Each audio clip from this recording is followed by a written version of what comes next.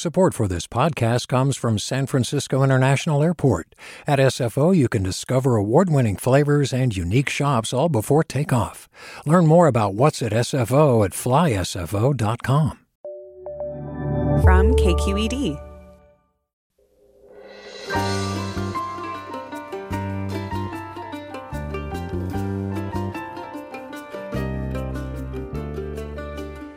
From KQED in Frisco, I'm Alexis Madrigal with a special holiday edition of Forum. Happy Christmas Eve to those who celebrate. Hope you're safe and with people who love you. This beautiful Bay Area of ours contains stories and secrets, histories and futures. And if you know where to look and what questions to ask, you'll find them. Imbibe enough of those, and that's how you become a person of this place. That can be hard work, or you can listen to the KQED podcast Bay Curious, and that's what we'll be doing for the next hour with brilliant host Olivia Allen Price. Bay Curious episodes about Frida Kahlo saying Frisco, dialing popcorn for the time, and more. That's all coming up next after this news.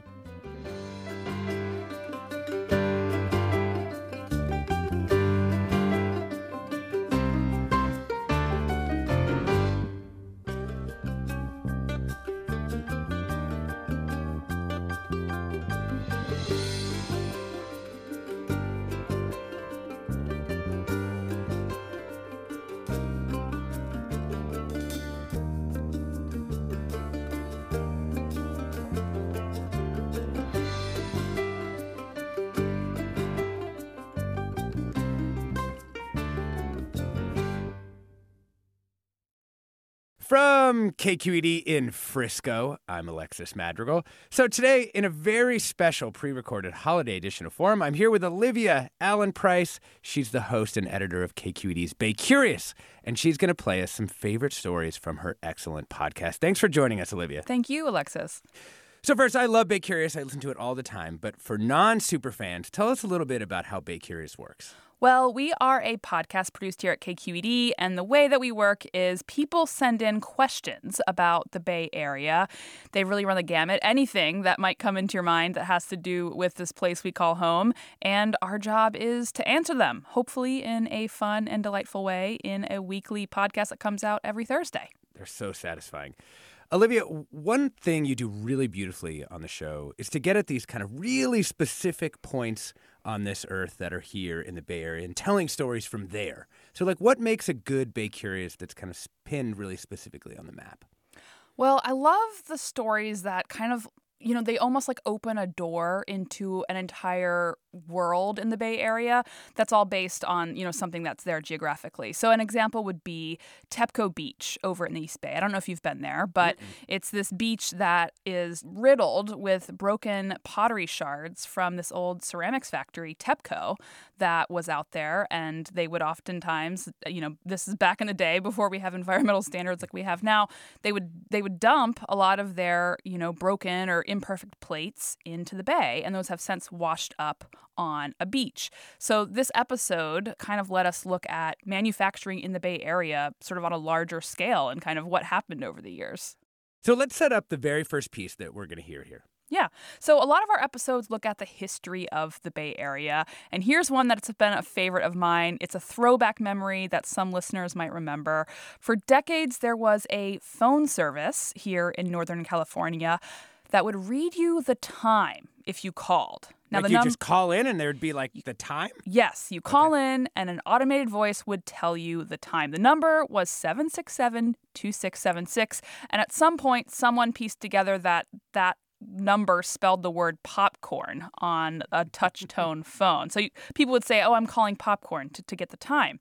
Now, this automated message would play, but it went away in 2007. People were kind of bummed about it. We had reporter Christopher Beale look at this Dial the Time service. All right, so this is what we're going to hear. We're going to hear one of the episodes of Bay Curious on this fascinating little squiggle of Bay Area history. Here we go. At the tone, Pacific Daylight Time will be. Telephone service began in this country in 1878. That's Peter Amstein. I am the president of the board of directors of the Telecommunications History Group. In the years following Alexander Graham Bell's invention, phone service starts to spread across the country, and those earliest phones were connected by operators. If you wanted to make a call, you would pick up a handset and talk to a human who would manually connect you. This is information. May I help you? Yes, I'd like the new number of Wilson's Meat Market, 1191 Sycamore Street, please. One moment, please. The phone company wanted to be friendly and helpful, and certainly if the operators weren't too busy and had time, they would answer all sorts of questions for people, including about what the weather was. And the current time. In those days, unless you had a good wristwatch or a clock that you actually remembered to wind, you may not have had completely accurate time on you like we do today.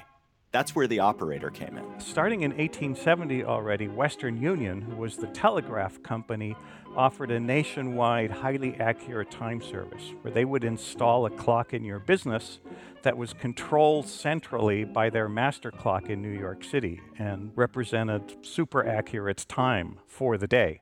You might find this type of clock in a railroad station, and the phone company would have had one as well. So this wasn't an official service, but if you called the operator and said, hey, what time you got? She would tell you. And that was pretty much the norm until 1918, when our planet's last great pandemic made its way through the population.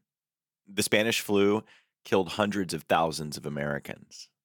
The country was at war with an invisible force, and communication was a really important weapon. Those early operators became, you might say, essential workers. The phone company started putting notices in the newspapers telling people the operators would no longer answer questions like what time it was because they needed them to concentrate fully on connecting people's phone calls. By the time the Spanish flu ran its course in the early 20s, some cities were experimenting with a semi-automated live time of day service. And this was a doozy. To get the time, you would dial a number and be added to a very brief queue. This machine would play a beep every 7.5 seconds. You would hear the beep and be connected along with all the other callers in the queue. And then a human being, always a woman, would be sitting at a desk looking at a clock and reading out the time live and then waiting for the beep and then reading it out live again. Can you imagine this being your job? At the tone, it will be 9:55 and 45 seconds. At the tone, it will be 9:56 and I'm already bored. In addition to being boring, this just wasn't a feasible long-term answer to the need for time. The world was changing rapidly and a completely automated solution was needed. The good news is the phone company already had some useful technology just laying around. I'm sorry, your call cannot be completed as dialed. Called a drum recorder, these machines were used to play back repetitive messages on the phone like, If you'd like to make a call, please hang up and try again. I mean, we're talking about early tape deck technology, but that tech inspired a man named John Franklin, who was the proprietor of something called TikTok Ginger Ale, to create his own ad-supported time and date phone service, the first of its kind. He used one of the phone company's drum recorders and modified it so that it would always announce the current time. John Franklin's invention would help him found the Audichron Company in the 1930s, and the technology that they created was installed in cities big and small across the country. Audichron would hire actresses to read the times and dates and even sponsors in some cases. More money comes your way when you save with First Federal Savings and Loan. And then that modified drum recorder technology would handle the playback. In each region, the time service would have its own dedicated line, or in the case of Northern California and Popcorn, 30,000 dedicated lines. More on that in a second. The announcer in Northern California's recordings, lovingly referred to as the Time Lady, from the 1960s to the very end was Miss Joanne Daniels. Good afternoon. At the tone, Pacific Daylight Time will be. I think this is so cool. As the Time Lady, Joanne had a sort of a general American accent, but in real life, she has a Southern accent that she can turn on and off. Since we're having a friendly conversation, I'm just being myself. Joanne talked to Steve Rubenstein of the San Francisco Chronicle from her home in Atlanta in August of 2007. AT&T has announced here in Northern California that it is canceling the time service recording as of September 19th. which is more or less the end of an era. And Miss Daniels, is this a distressing day out here in California? Is it distressing for you in Atlanta to hear this? It certainly is distressing. I feel like I'm fading away. There are likely two main reasons why popcorn was abandoned. The first has to do with the way the number is dialed. You would start with your area code, 510 or 415, etc., and you dial 767. This was the pop in popcorn, and it worked all over Northern California. Any 4 digits that you dialed after 767 would get you the time of day service. And we're not talking about just one phone number in each area code here. We're talking about tens of thousands of phone numbers directed at popcorn. So that was a technical shortcut for them. By eliminating that shortcut and popcorn, they were able to get 30,000 new phone numbers. The other main reason popcorn and similar services across the country began to go away is the prevalence of new technologies, like our cell phones, which always have the correct time, but are also always listening to us in a not at all creepy sort of way. Hey, I heard that. You can do multi-finger gestures on it. In 2007, Steve Jobs announced the first ever iPhone. And boy, have we patented it. And just 3 months later, time caught up with popcorn, and AT&T pulled the plug. Joanne Daniels told the Chronicle that she thinks that's really sad. I think it's filled a need for a lot of people that aren't quite as modern as the trend is going. Are there still any of these time of day services in operation today? Oh, sure, yes. For example, you can call the U.S. Naval Observatory in Washington, D.C. at 202-762-1401. And you can also call the National Institute of Standards and Technology's time of day number in Boulder, Colorado. There are also still a fair number of advertiser-sponsored local time of day numbers. Including, by the way, 415 popcorn in San Francisco. The time and temperature is coming up after this. Where today you'll find an ad. Are you prepared for emergencies in your home? The date. Today is Friday, November 27th. And the time of day. 3:54 p.m. What's the time, date, and temperature?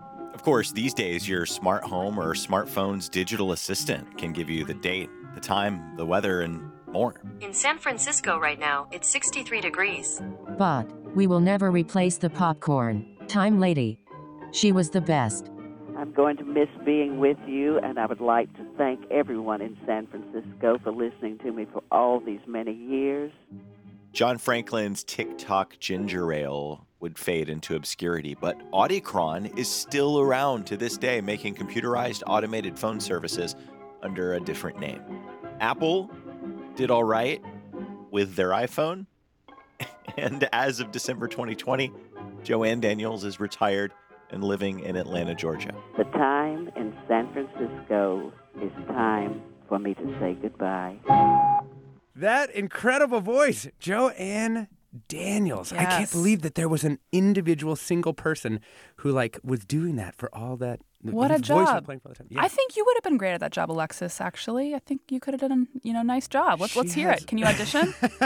The time in San Francisco is 9:18. Beautiful, beautiful. You're hired. We're listening to stories from KQED's Bay Curious with editor and host Olivia Allen Price. We just heard about popcorn. We'll have more after a short break.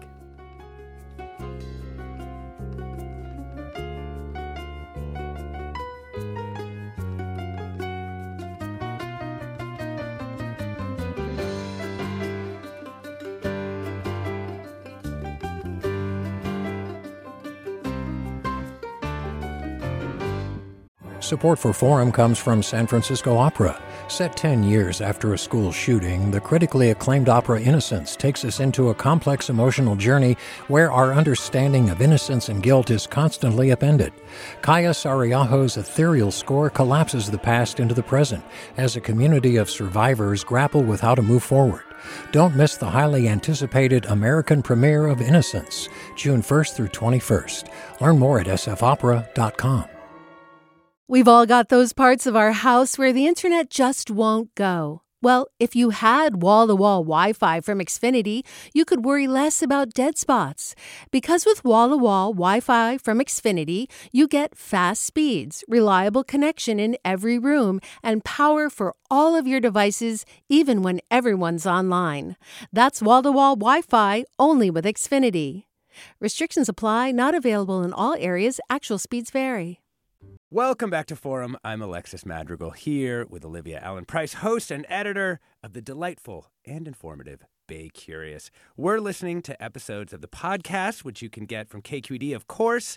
So what's next for us, Olivia? Well, a listener wanted to know more about the time that famous Mexican artists Frida Kahlo and Diego Rivera spent in San Francisco. So reporter Marisol Medina Cadena took us into their world for the story.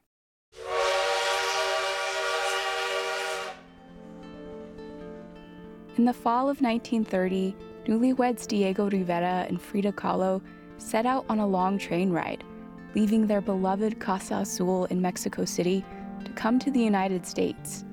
It was Frida's first time leaving her homeland, but she'd been dreaming of this moment for years. So Frida had had this reoccurring dream of leaving her homeland and coming to what she called the city of the world, referring to San Francisco.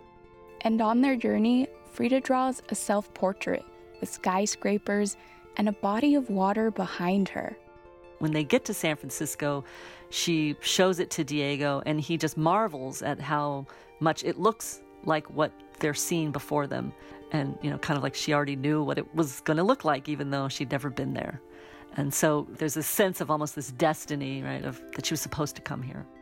That's art historian and USF professor Celia Starr. She wrote a whole book on Frida's years in the United States called Frida in America, The Creative Awakening of a Great Artist. Part of her research is based on letters that 23-year-old Frida wrote to her family from San Francisco, like this one. Este embarcadero es muy cerca de la casa de nosotros. Hay puros pescadores italianos y es muy interesante. Los domingos va mucha gente a pescar y del lado de la bahía salen muchas focas, pero está prohibido matarlas. The wharf is close to our home. There are only Italian fishermen, and it's very interesting. On Sundays, a lot of people go fishing, and on the bay side, many seals come out, but killing them is forbidden. So, what brought the couple to the United States during the Great Depression? Diego Rivera came to San Francisco to paint 2 murals. He was commissioned to do one at the San Francisco Art Institute and another at the Pacific Stock Exchange building. That's a private club today called the City Club of San Francisco. His patrons hoped that Diego's fame would bring prestige to the San Francisco art scene and help jumpstart a mural movement in the Bay. There were many artists in the 1930s who believed very strongly in this mural movement, which was really started in Mexico, and they wanted to see it flourish in the United States as well. It's an art for the people. But things got off to a complicated start. For one, job opportunities for artists were hard to come by in the Great Depression, so there was major pushback. Many of the local artists in San Francisco were resentful because they wanted work as well. And so there was a lot of discussion in the papers and amongst the artists and the community in San Francisco about why should he get this mural commission. Diego was an outspoken communist and often expressed his politics in his murals.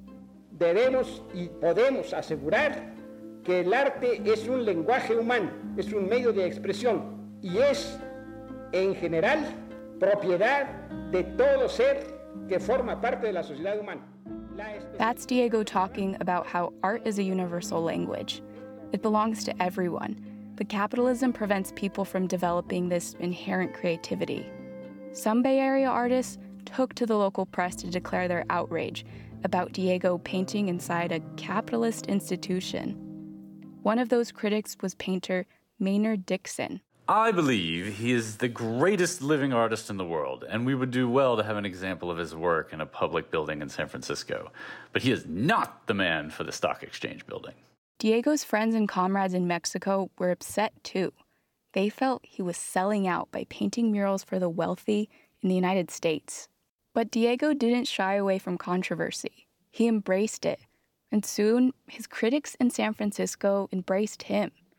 His use of the fresco technique, applying earth pigments on fresh wet plaster like the Renaissance painters, fascinated local artists. They flocked to Diego to learn the craft. He was treated like a celebrity here. Frida wrote about the nonstop attention Diego was getting. Al pobrecito no lo dejan ni ir al excusado a gusto, pues lo friegan todo el día. The poor guy can't even go to the bathroom in peace because they're bugging him all day. Frida, on the other hand, wasn't getting the same kind of praise for her art. She was seen as the famous muralist's wife. But she was determined to change that. When she first comes, and she's really this budding artist, she hasn't had that much experience yet. She hasn't really found her artistic voice quite yet. Frida's early work referenced European art traditions like the Art Deco movement and the Italian Renaissance. Her paintings showed people with elongated necks and hands in front of dark, subdued backgrounds. Not the emotionally charged self-portraits with Mesoamerican symbolism and intricate plant life that she's known for today. But in her and Diego's new home between North Beach and Chinatown, Frida was surrounded by artists who energized her creative process. I think she really appreciated the setup of where she was living at that time on Montgomery Street because she had artists all around her and that they could go out to these restaurants around them and hang out with all the different artists. Aquí en San Francisco, el Año Nuevo, todos se ponen una borrachera padre, a pesar de la prohibición. Esto es lo más esencial e importante. Here in San Francisco for the New Year, everybody gets drunk in spite of prohibition, which is so essential and important. In this bohemian environment, Diego and Frida rubbed shoulders with prominent writers, sculptors, and photographers, including Dorothea Lange. They bonded over their shared experience of having polio as children. These friendships with women were incredibly important for Frida as a person, but also as an artist. Some days, Frida would make art with other women who lived in the building, including Lucille Blanche and Pilla Delap. Here's Pilla in an interview with writer and historian Chris Carlson. Lucille and Frida and I would get together and draw these composite drawings where each one would start on a particular sheet of paper and then trade them off, pass them around, and which was usually quite either very obscene or horrendous and bloody or sensuous in some way. Art historian Celia Starr says these hangouts were key for Frida's development. They were doing these, you might say, taboo subjects, especially for women artists. And I think this definitely helped Frida to find her own voice as an artist. These sessions where they could get together and just explore with abandonment. When Diego and Frida weren't busy painting, they made plenty of time sightseeing other San Francisco neighborhoods. En la colonia Rusia andan vestidos como en Rusia y bailan en las colinas las muchachas. La colina griega también es muy interesante y la japonesa, pero sobre todo la china. In the Russian colony, they dress just like they do in Russia, and the girls dance on the hills. The Greek hill is also very interesting, and the Japanese, but especially the Chinese.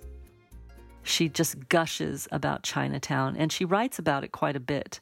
It reminded her very much, she said, of home.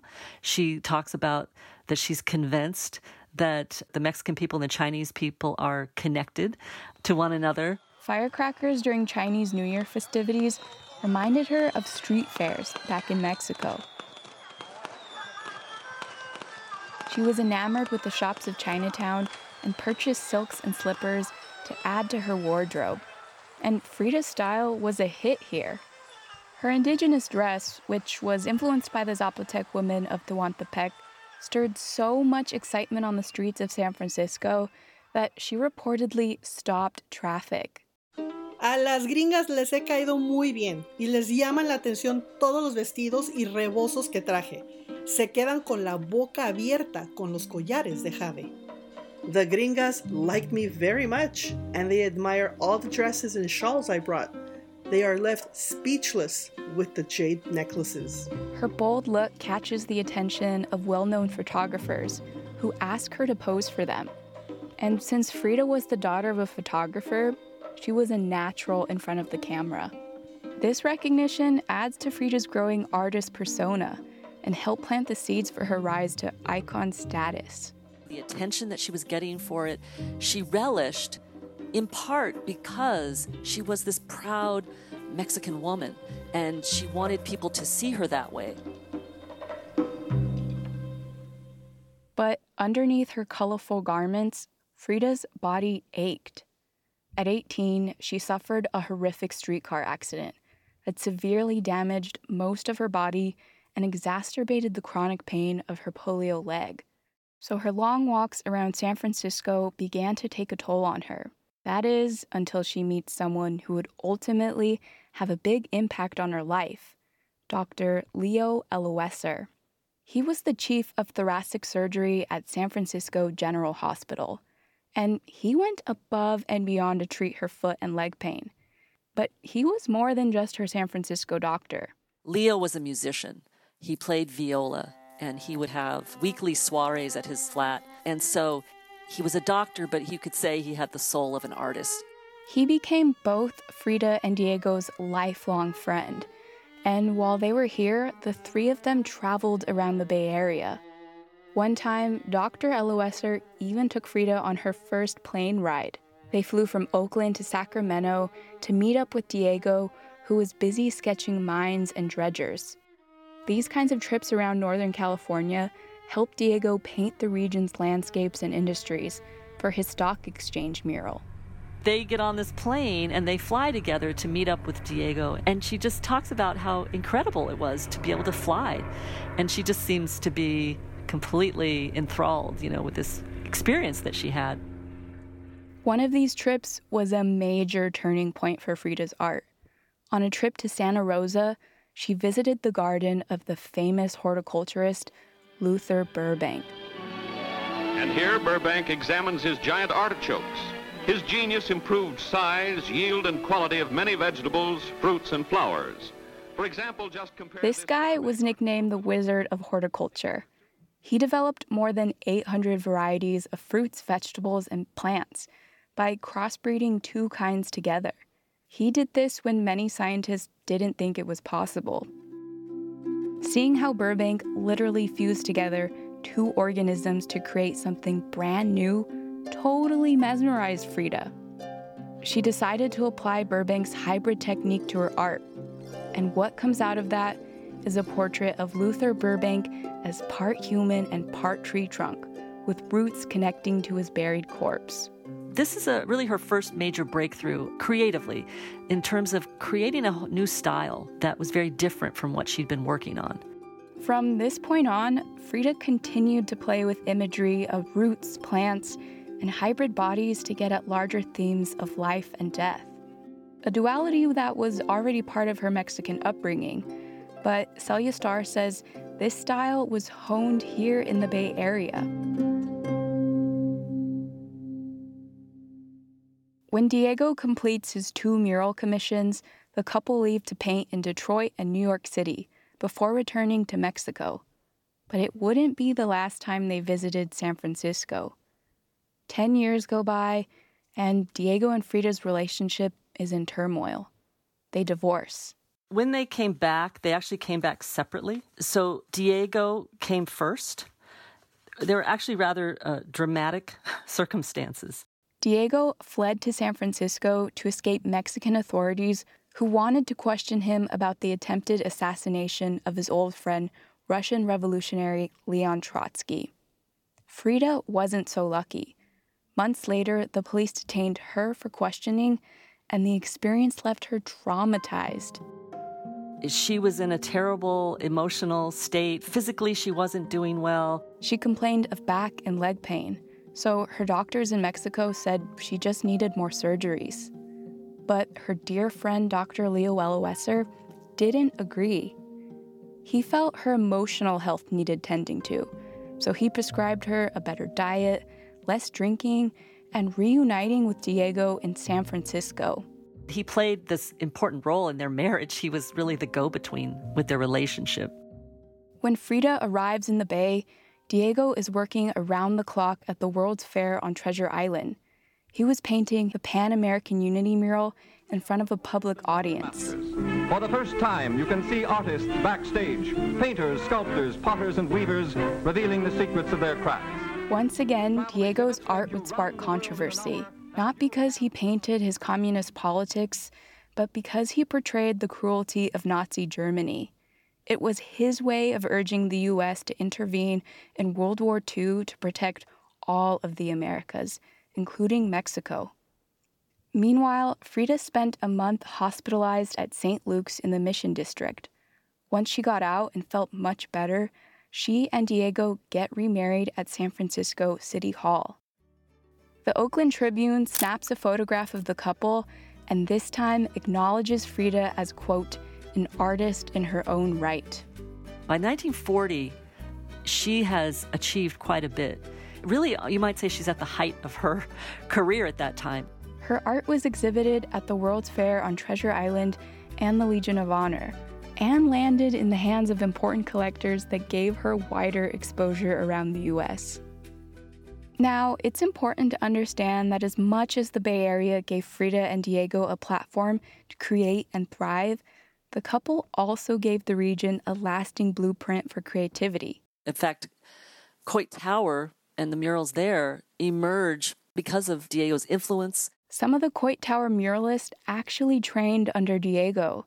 They followed in his footsteps, painting large-scale fresco murals that focus on workers and class issues. Frida's body of work also had a direct impact on Bay Area artists starting in the 1970s, when many Chicanos and Latinos continued the fight for civil rights and representation. Artists like Amalia Mesa Baines turned to Frida and Diego's art as a source of empowerment and cultural pride. We had experienced racism and discrimination, and so we needed to reclaim our sense of belonging. So Frida and Diego became, in many ways, models for us that an artist could be at the same time political and cultural. Amalia and other local artists were so moved by Frida's art that they curated an art exhibit called Homage to Kahlo at the Galeria de la Raza in 1978. This was when there was very little published about Frida's life and work. So this show was truly seminal in introducing Frida to the American public before Frida Mania ensued. Today, local artists continue to pay tribute to Frida and Diego. Frida's face has adorned murals in the Mission District, and the vibrant colors and social realist imagery of street art in the Bay harken back to Diego's masterpieces. San Francisco city officials even renamed a street after Frida Kahlo in front of City College's main campus. That's also the permanent home of Diego Rivera's Pan American Unity mural. In what Frida called the city of the world, the lasting brushstrokes of Mexico's most known artist are as vibrant as ever. That was reporter Marisol Medina Cadena. We've been listening back on our favorite Bay Curious episodes with host Olivia Allen Price. This is a special holiday edition of Forum. We'll have more after a short break.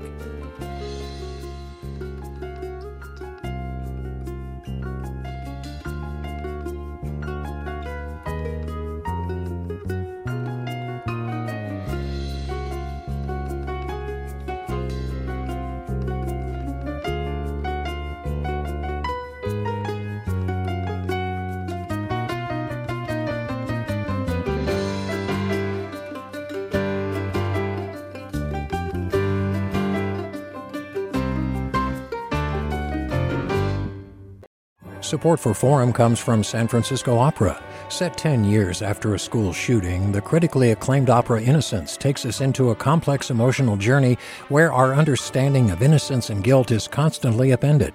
Kaya Sariaho's ethereal score collapses the past into the present as a community of survivors grapple with how to move forward.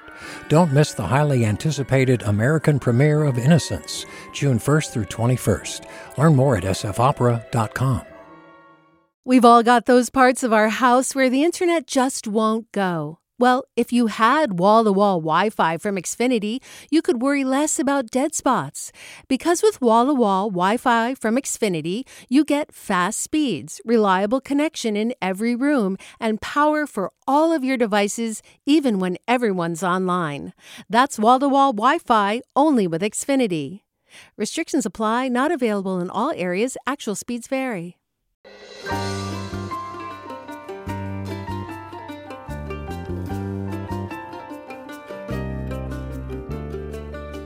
You've been listening to a special holiday edition of Forum. Coming up at 10 a.m. with Mina Kim, have you ever felt slip fast or a longing to melt into a crowd and become invisible? Or maybe scabulous, proud of a certain scar on your body? John Koenig finds the gaps that exist in the language of emotion and tries to fill them. He's put those words into a book called The Dictionary of Obscure Sorrows, and we'll listen back on Mina's interview with him. For the latest updates on our programs and guests, find us on Facebook, Twitter, and Instagram. We're trying out all kinds of new stuff on social media.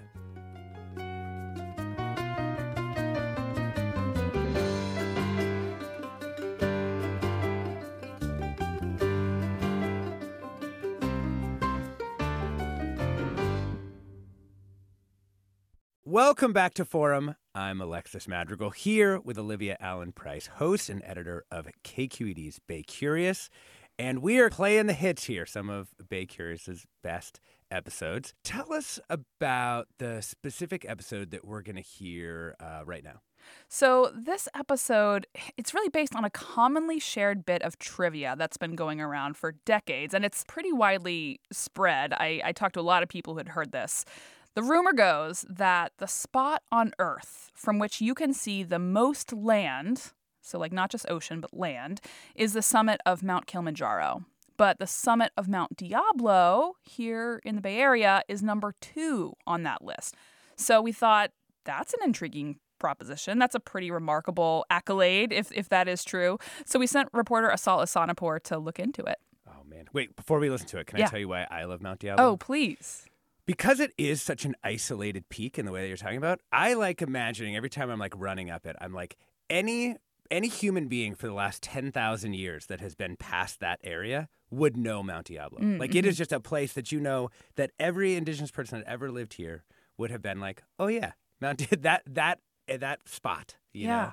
And it feels like it connects me to like the history of the indigenous people here and kind of all the history of human history of the Bay. Indeed. I also love that you can see it from so far away. It's always my sign that we're getting closer to home if we are like traveling back from the mountains. That's awesome. All right, let's do some myth busting about Mount Diablo. We're going to listen in on this episode. The mystery of the view from Mount Diablo is a romantic one, steeped in local legend. To find out if it's true, I drove to the source itself. In 600 feet, you will arrive at your destination. From the base of the mountain, it takes me about an hour to get to the top. Wow, that took so long. Mount Diablo sits on the eastern edge of the Bay Area, in Contra Costa County, but you can see its double peak pyramid from most spots around the bay. At 3,849 feet, the mountain's view is second to none. Well, it's second to one, maybe. We'll find out. So the view when you come up here is really amazing. How it compares to Kilimanjaro is up for debate, but I'm kind of partial to the view here from Mount Diablo, and I think most people that come are pretty amazed by what the view looks like. My tour guide today is Sharon Peterson, Mount Diablo State Park's interpreter, which she says means her job is to tell the story of the park. Sharon takes me to the summit's viewing deck. She says that on a clear day, you can see 40 of California's 58 counties from here. As little as 1% of some of those counties, but still. This is where we walk out into the wind. First, she points west.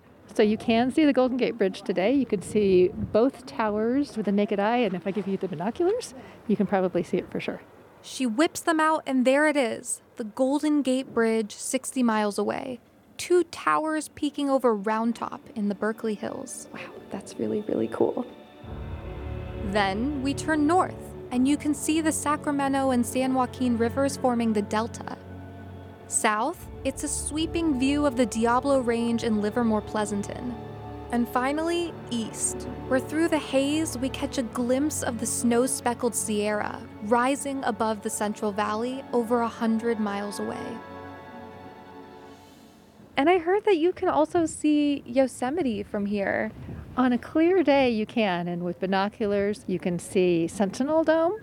There is a rumor that you can see Half Dome, but it's actually blocked by one of the land features in between.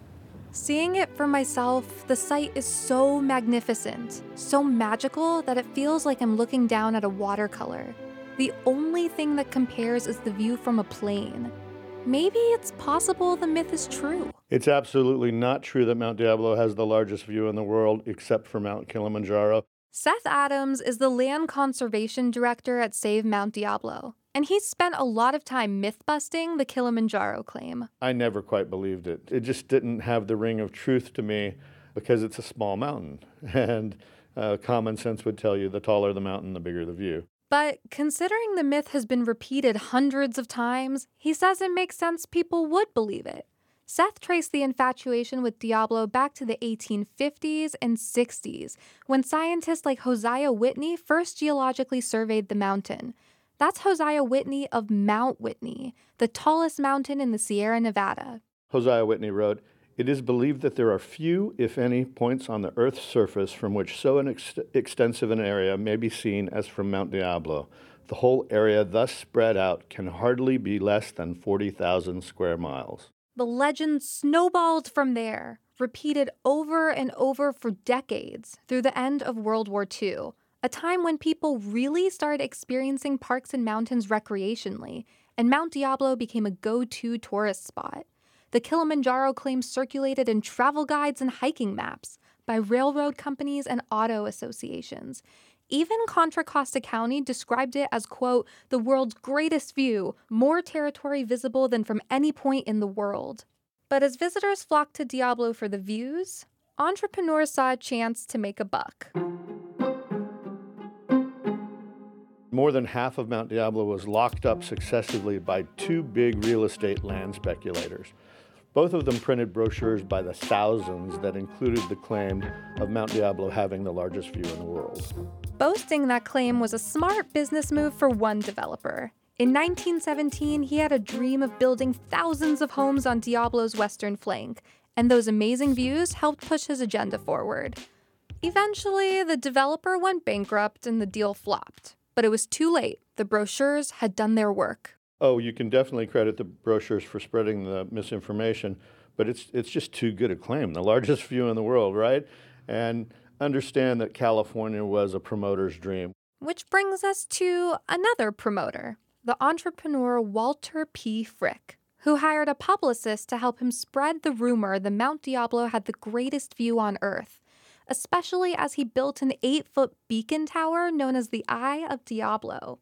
But Frick was working with engineers from the Standard Oil Company, and they were skeptical. Someone, for the first time, said, come on, biggest view in the entire world. So after that, the 1928 Standard Oil Bulletin added a footnote to their brochure. Except for a point in Africa, clearly being Mount Kilimanjaro. From there, the legend shifted from Mount Diablo having the largest view in the world to the second largest. It went on like this until 1994, when it was officially debunked by an engineer/mountaineer who did the math. His name was Edward Earl, but he went by the nickname 7.3890560099. Math joke. He said, I don't believe this, and so what I'm going to do is I'm going to define the problem, and I'm going to calculate view sheds for lots of other mountains and see how they compare. Viewshed is the area visible from a specific vantage point, including land or water. Now remember, Whitney speculated Diablo's viewshed was about 40,000 square miles. But according to Earl's calculations, it's actually between 13 and 21,000. That might still sound like a lot, but from other taller mountains, you can see more than 3 times as much. And even for a total non-mathematician like me, it kind of makes sense. Mount Kilimanjaro is 5 times the size of Mount Diablo. So Diablo couldn't possibly have a comparable viewshed, even if it is an isolated peak. He conclusively showed that the Mount Diablo viewshed claim was bogus. But it doesn't really matter because the claim had already done its work. Mount Diablo became famous, it became beloved, and as I said, Mount Diablo may not have the largest view in the world, but it certainly has the most extraordinary view in the world. And looking out from the summit, it is extraordinary. And luckily for us, extraordinary can't be measured with math. There are some controversial language things here in the Bay. Sometimes I call the San Francisco Bay Area the Bay, and people get big mad, I know, because you sent me emails. But that's not actually the most controversial language thing around a name in the Bay, right? No, it would definitely be Frisco, I think. Frisco. I'm a Frisco fan, and we've got an episode talking about this, right? Yes, reporter Vinny Tong looked into the debate around the word Frisco. So you want to know how annoyed people get by Frisco? Pretty annoyed. You know, I keep it as San Francisco. When people say like Frisco, and it just bothers me. For some reason, Frisco is supposed to be not the right way to call it. I just never have liked the sound of it. It seems really truncated and kind of almost offensive. How about SF? Possibly. And Frisco? No. No. Clearly, people take this really personally. But despite all that hate, there are a lot of people who love Frisco. Like the owners of this tattoo shop in the Mission. It's called Frisco Tattoo. Okay, my name's Joey Wilson. He and his wife Lila own this place. I'm born and raised in San Francisco. Joey's the kind of guy you want on your side if a fight breaks out in a bar. He wears sunglasses indoors. He's got lots of tattoos. There's one on his wrist in fancy lettering that says Frisco. My parents always called it that. They were blue-collar workers. It was just something that was instilled in me as a kid.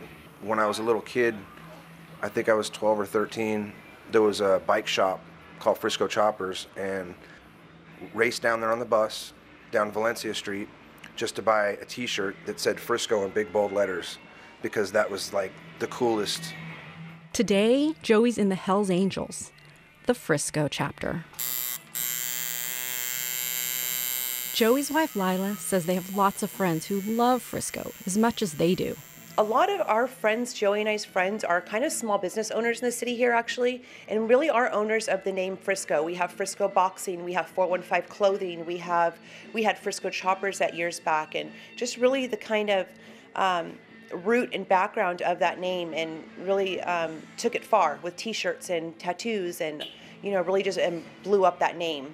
Sounds like Joey Wilson inherited this word from members of his family, and we actually heard from other people who associate this word with an earlier generation. Yeah, I think they're partly right.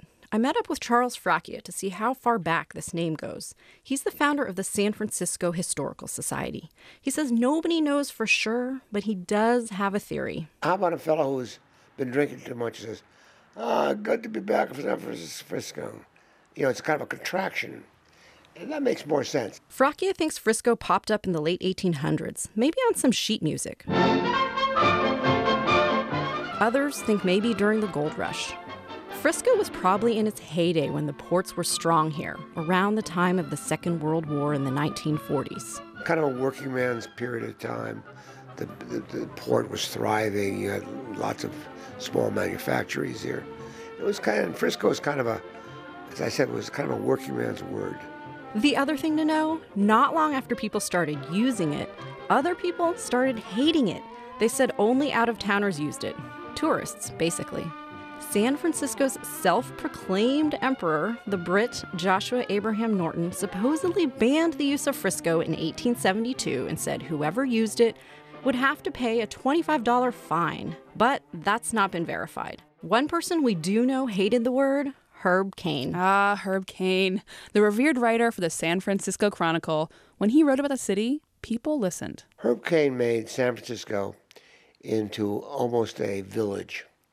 By the fact that his columns were very popular, there was a kind of a lingua franca about them. Kane came along after the city had grown from a dinky West Coast outpost into a gold rush boomtown with saloons and debauchery, and later into a city that looked more like the East Coast and European cities it wanted to imitate. He wanted San Francisco to be more classy, more chic. His book, Don't Call It Frisco, came out in 1953. Don't call it Frisco. It's San Francisco, because it was named after St. Francis of Assisi, and because Frisco is a nickname that reminds the city uncomfortably of the early, brawling, boisterous days of the Barbary Coast and the cribs and sailors who were shanghaied, and because Frisco shows disrespect for a city that is now big and proper and respectable, and because only tourists call it Frisco anyway, and you don't want to be taken for a tourist, do you? So that's, I think, when it became controversial, contentious. Fracchia says Kane's book ruined the nickname. People wanted to seem proper and cultured, so they listened to Kane and shunned it. And now, people like Joey Wilson want to know why Kane's opinion should matter more than theirs. I mean, Kane was born in Sacramento. So that's the question. Why does it upset you to call it Frisco? Give us a reason. And who are you to tell us what we can and can't do? I'm from here. I'm born and raised here. So I think I got rights to call it whatever I want. Working on this story one day, I grabbed a Lyft and got to talking with the driver, a guy named Lorenzo Beasley. I grew up on the bottom of the city in a small neighborhood called Visitation Valley. More of the, I guess you would call it the urban community, like blacks or Hispanics in the city, and those type of people always grew up using that word. Lorenzo says you hear it in Visitation Valley, Hunt's Point, Lakeview, Fillmore, Potrero Hill, the Mission, especially the Mission. So it's strong there. It's really strong there. I asked him who doesn't like Frisco. It's like a higher class of people, I guess, like people who stay like in Nob Hills and stuff. They look at it as like slang. It's definitely a bit of snob, the whole snob thing involved in it. For Lorenzo, whether or not you use Frisco says what neighborhood you're from. Now, when I met Lorenzo, I was on my way to the Bayview. I met a Stanford linguist, Teresa Pratt, at a restaurant known for its chicken wings. Yeah, I'll take that one, the 10-piece with the lemon chicken. Lemon pepper? Yeah, lemon pepper. Fries in a drink? We're at Frisco Fried. I believe it's mostly fried chicken. That looks like they have some fish on the menu in the Bayview on 3rd Street. Pratt said when you want to talk about language and word choice, like nicknames, you're virtually always talking about money and power. Institutions that have power, people that have power have an interest in maintaining that the way that they speak is the right way to speak, right? Because that helps them, because it's coupled with this ideology that's really widespread, that there is a, quote, right way to speak or a way of speaking that gets you ahead. Language has cultural capital, right? So it's something like knowing exactly where to put your forks at the end of a meal. So the words we use are really markers to show other people where we fit in to society. And nicknames are even more like that. Knowing which one to use and which one not to use is kind of like telling people where you belong. Which gets us back to Rena, our question asker, who suddenly felt out of place because she was called out for using this word in the wrong way. For someone to correct you on that, it's kind of like, oh, I have it wrong this whole time. Well, Rena, we have some good news for you. That's right. Herb Caen, the arbiter of taste, eventually flip-flopped on Frisco a couple times in the 90s. We've built our anti-Frisco bias on some shaky ground. Now, Vinny, I have to ask you, after all this reporting, are you pro or anti-Frisco? Definitely pro-Frisco. It's punchy and kind of cute, totally endearing.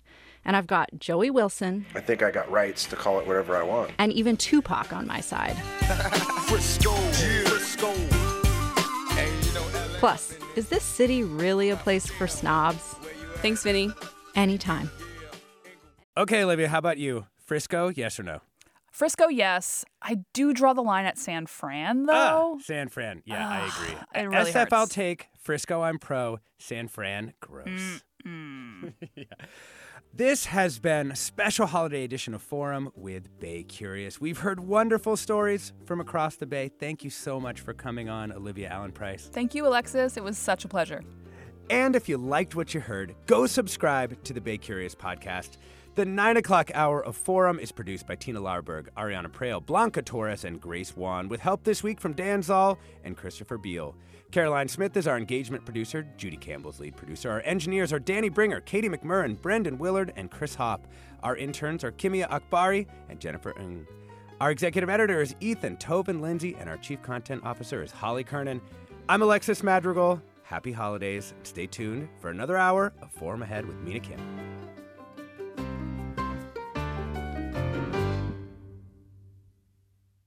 Funds for the production of Forum are provided by the members of KQED Public Radio, the Germanicos Foundation, the Generosity Foundation, and the Heising Simons Foundation. Support for Forum comes from San Francisco Opera. Set 10 years after a school shooting, the critically acclaimed opera Innocence takes us into a complex emotional journey where our understanding of innocence and guilt is constantly upended. Kaya Sariaho's ethereal score collapses the past into the present as a community of survivors grapple with how to move forward. Don't miss the highly anticipated American premiere of Innocence, June 1st through 21st. Learn more at sfopera.com. We've all got those parts of our house where the internet just won't go. Well, if you had wall-to-wall Wi-Fi from Xfinity, you could worry less about dead spots. Because with wall-to-wall Wi-Fi from Xfinity, you get fast speeds, reliable connection in every room, and power for all of your devices, even when everyone's online. That's wall-to-wall Wi-Fi only with Xfinity. Restrictions apply, not available in all areas. Actual speeds vary. All over the country, we need to improve reading in Wisconsin. Schools are changing the way they teach reading. I'm calling for a renewed focus on literacy. We have gotten this wrong in New York and all across the nation. And it's happening because of a podcast. I think your podcast has changed my life. And I'm going to share this podcast with everyone I meet. Sold a Story investigates how teaching kids to read went wrong. New episodes of Sold a Story are available now.